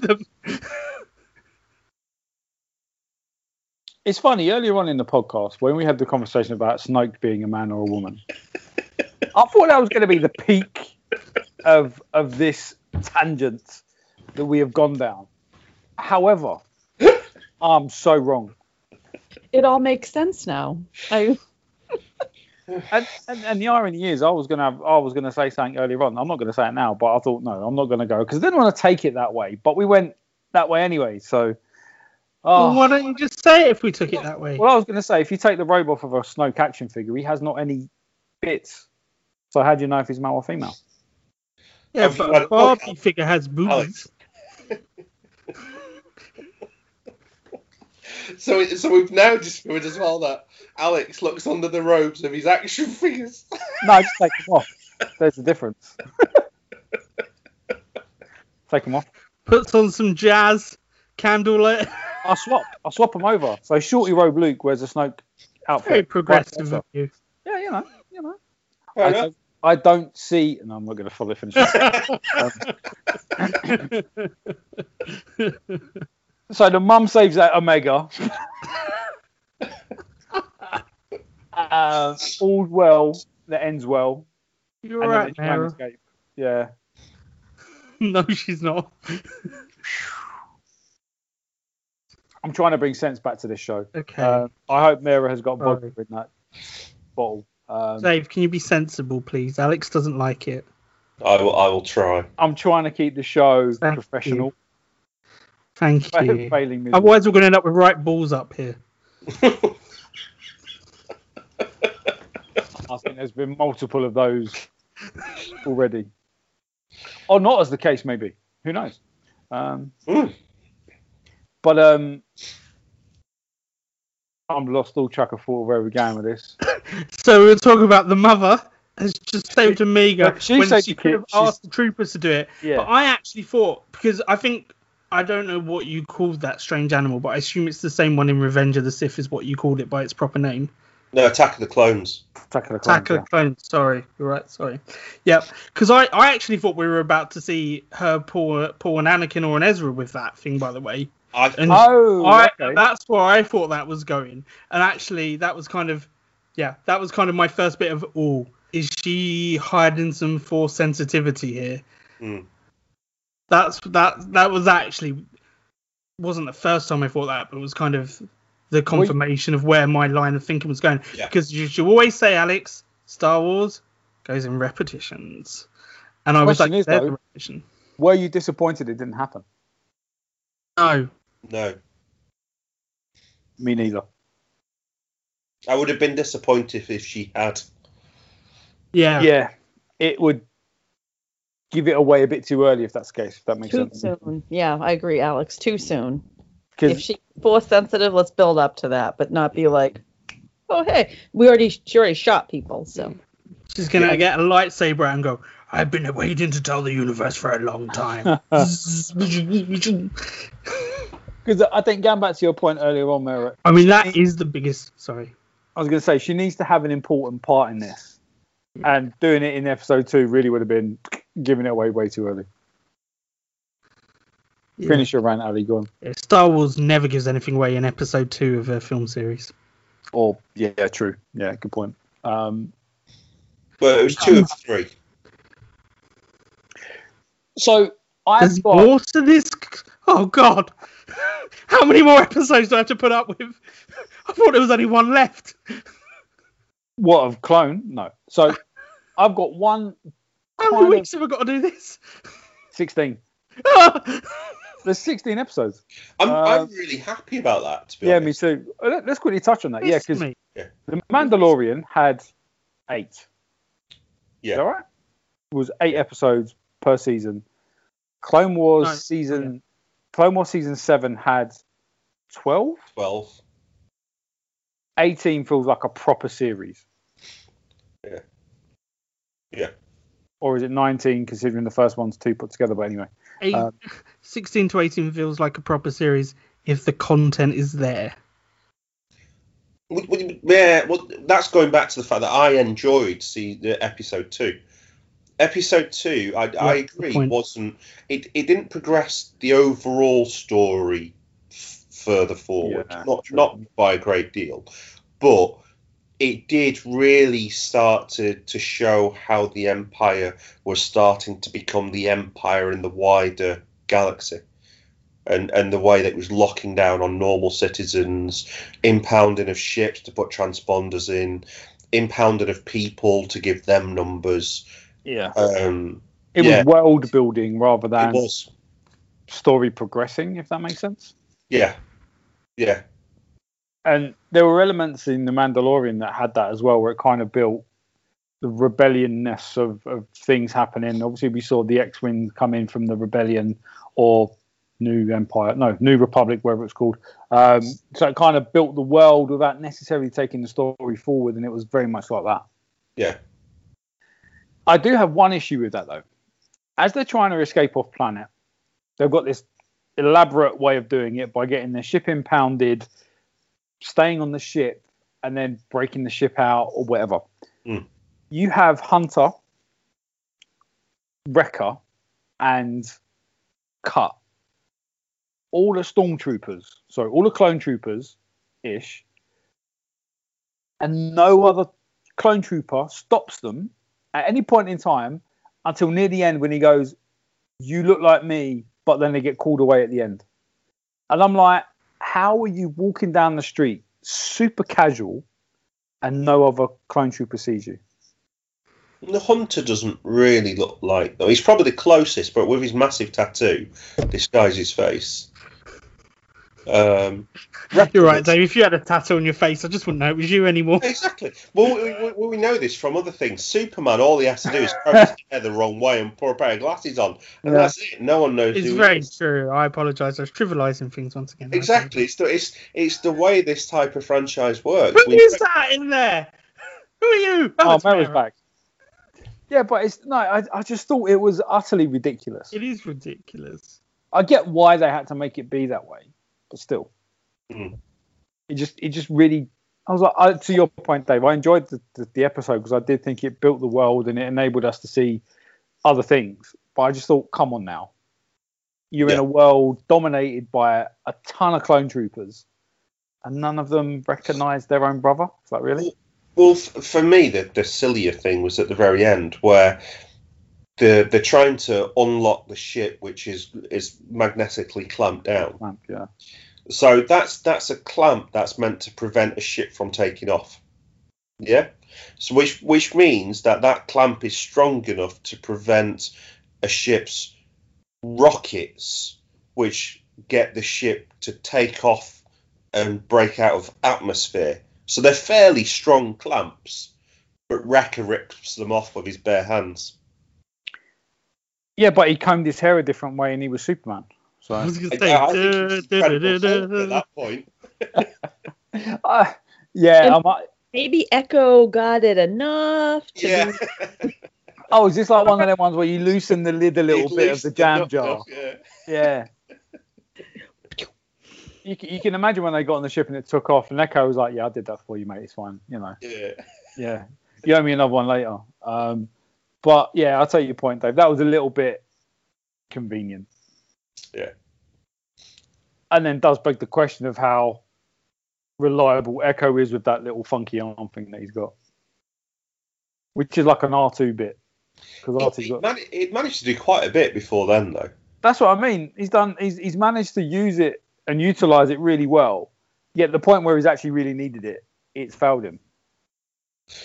Guys, it's called tension, building tension and anticipation, and like, oh my gosh, are they gonna get away? Oh my gosh! Building tension and anticipation.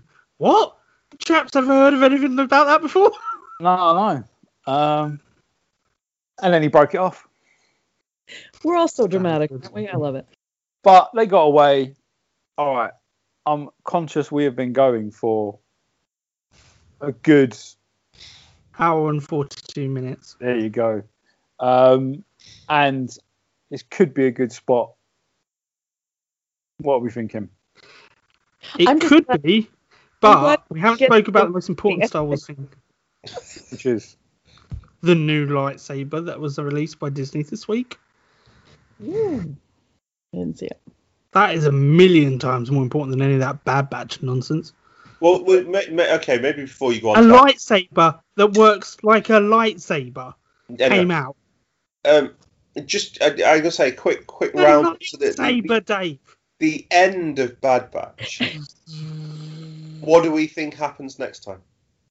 I was gonna say we have no idea where they're going. No. It's going to have to be a planet of some description, probably so they can top up with fuel and have an adventure. You reckon they'll go to Lothal? Of course, it's Dave Filoni. He only goes to those two places. Maybe they got Coruscant. Or Tatooine. I like the way you said that. Yeah. Tatooine? You sounded like a trooper would say it. Bit Kiwi. Enjoyed it. Thank you. So they're either going to Coruscant, Tatooine, or Alderaan. Naboo. Maybe they go back to Alderaan and hook up with Saw Gerrera. Oh. But who are there? Who would they be able to rely upon now that they know they can rely upon? Ahsoka. Well, Saw Gerrera knows the people who. Well, when does Hera meet Kanan? Not for another 10 years or so. Yeah. Oh, is that in the comic book? So No, it's in the, discount that one, Dave. It's in the New Dawn. It's in the book. Oh, discount that one, Dave. Is Yeah. that canon anymore? It's not in No. the film. Yeah, true. Yeah, there's a Steve Jackson Miller book, is it? Yeah, Steve Jackson. Yeah. A New Dawn. It's a really good book, actually. It is. Discount that one. Discount it. Good. 8 Oh, no. episodes time. Oh, yeah. They're gonna run into each other. Oh, maybe they'll go and find Thrawn. Or Thrawn finds them. Or Thrawn finds them. There you go. Which means they'll go and find Ezra. And then- Ezra doesn't exist Thrawn? yet. oh, yeah. Ezra's a yeah. child. He's a child, yeah. Sorry, yeah, good point. He exists. Does he exist Yeah. yet? Yeah, he would do, because he's older than Luke. Yeah. Only by a small amount, though. Yeah, a few years. How long was Caleb though? How much older was Caleb to Ezra? Probably about 15 years. 10, Yeah, 15 years. 10, 15 years, yeah. So Ezra's not born yet, right? Oh, don't know. Could be. So He- Ezra's about he- 10 at the start Yeah. of Rebels, which is 5 years before. Yeah, so yeah, he wouldn't be born yet. Because this is 20 years before Rebels. No, it's not. But Luke, no, because Luke was 19 in A New Hope. Yeah. So Which is Luke at the end just of been Revenge of the born. Sith. Yeah. Yeah, we've seen Luke born in this timeline. Yeah. Which means that, and Ezra's a few years older than Luke. So then Kanan was. Oh, You're absolutely right. Hang on, this is going weird, Dave. Yeah, hold on a Because minute. Luke is definitely born. I saw it. Yeah, Luke's been born. just born, right? So Yeah. Ezra Yeah, is about 15-ish In Rebels. in Rebels. So he's about a year or two older than Luke. Yeah. So he Oh. would be a toddler now. Yeah. So he would be born, but only just. Yeah. Because Kanan, to your point, Mira, at the moment he's a Padawan, which means he's about 12, Okay. 10, 12. Could be slow. Could be a little bit older than that. I think he's 14, 15. With Because his Anakin was voice. about like 18. with his voice. I reckon he's going through puberty at the moment. So it's 14, 15. All right. Yeah. So Stop. Ez- I Ez- think we've managed in like 3 or 4 years not to say the word puberty once until today. yeah, but in the last episode we didn't say balls up ever, and then we said it about 20 million times. That's because Dave's children are older and they listen to it at an age appropriate point. But in the next episode, God knows. I think is a Yeah. short answer, Dave. Any other? Filoni knows. Oh yeah, you'd hope so. Oh, yeah. And yes, the lightsaber is epic, Yes. Thank and I want one. I want one. So what do we reckon it is? Well, What do we reckon it is? Do you mean how do they do it? Yeah. magic. It's a piece of like if you imagine a measure with Tape measure. measuring tape. Tape measure. It's a piece of that comes up when you press it and lights up, but very thin and like apparently that's what the So- patent says. So if that's what it is, then it's not going to There's be an like. LED imprinted into it. It's very thin and very clever the way they've done it. Yeah. Oh, could that be like organic LEDs? Because that's what goes into the foldable screens, doesn't it, for mobile phones now? Could be. Or it could even be as simple as, you can buy that light tape that you can stick behind your TV or on a desk that's like 2 millimeters thick, but it's got LEDs in it to light it up. It might be that, because obviously that can roll. If that's what it is, it's going into the hilt and effectively rolling like a tape measure. The Yeah. light could probably do that as well.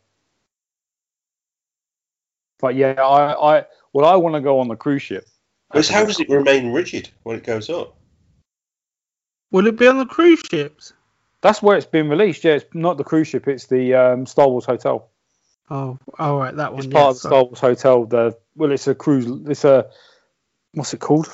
The Halcyon. That's what it's Yeah. called. Yeah. It's part of that. It's part of that experience. So what do we think price point then? 300. I mean, I think more.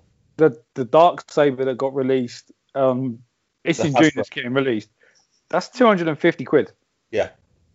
And that ain't nothing as fancy as this.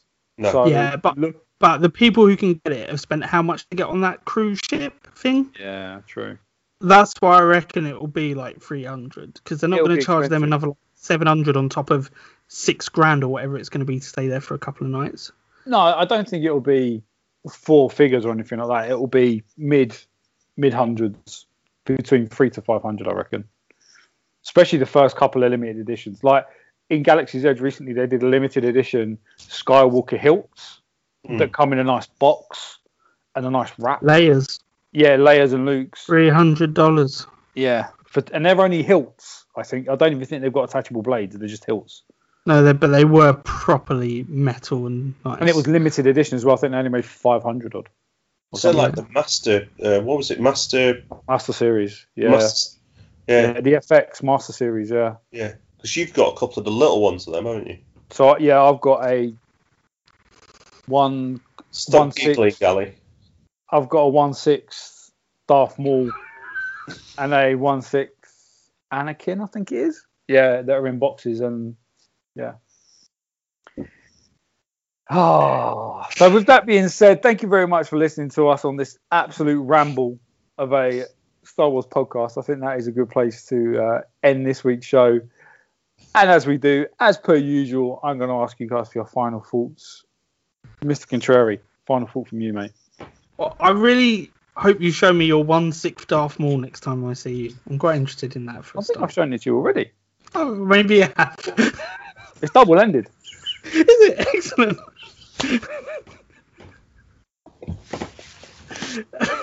Any other final thoughts, or is that it? Yeah, I don't care about the Bad Batch again. Oh, he's gone full circle.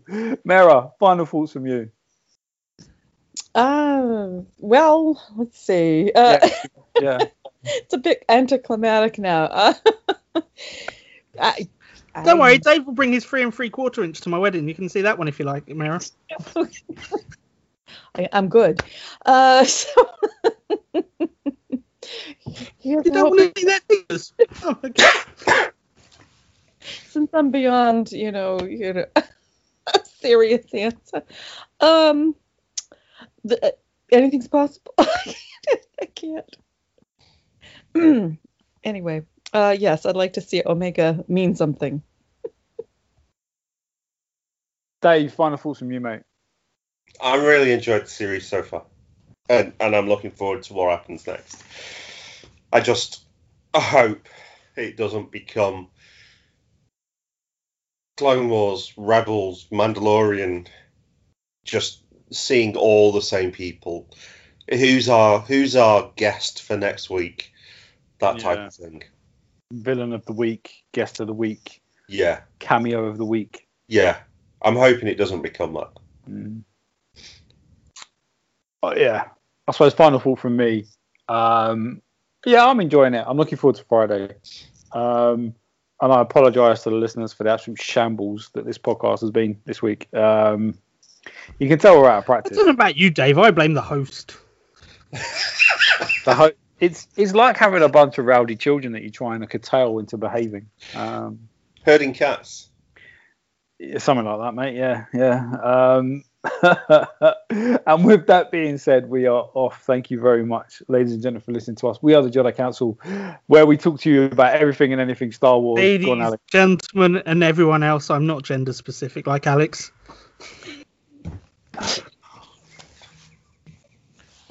Dear universe, help me. And that includes everyone in the universe, regardless of their whatever. So, you can, if you want to learn more about us, you can find us at www.the-jedi-council.com. If you want to hear more about astounding, amazing podcasts, our back catalogue are basically everywhere. So go to SoundCloud, look for us at the_Jedi _council even. You can even go to our website and find our podcast page where we have links to everything on there. Find us on Spotify, find us on Amazon, the iOS podcast app, Podbean, Player.fm, you name it, we're on it. And of course, we're on YouTube as well. Don't forget that if you go to YouTube, see some of our videos that we have done. We haven't done any in a while, to be fair. We probably need to up our game on that. Saying that this is only the third podcast of the year, so who knows? Maybe we'll do a YouTube video next year at some point. If you want to interact with us, we are on a variety of different social channels. Twitter @the Jedi _Council, Facebook @TJC_the Jedi _Council. Find us on Instagram @the Jedi _Council _TJC. We're not on Snapchat. We're not on TikTok. We're too old for that nonsense. And God knows what we would do if we were on it after this conversation we've had today. I'd quite like to see Dave wearing different masks to some sort of Star Wars tune and doing a little jaunty dance. I think that would be nice. I was worried where you was going with that, mate, but that's a good idea. I didn't say what was below the stormtroopers. Well, that's what you can't see. It's this jaunty dance that I'm worried about. Oh, I think you can do jaunty. Anyway, Alex, sorry. Alexa. You can find us there. I did say Amazon earlier on, but yeah, you can ask your little friend in the Echo Dot to say @name of said device, please play the Jedi Council podcast, and it will play our latest episode, which once we get around to editing it will obviously be this one. And with that, thank you very much. May the Force be with you. You have sorry about that. I couldn't. Oh. Remember, the Force will be with you always.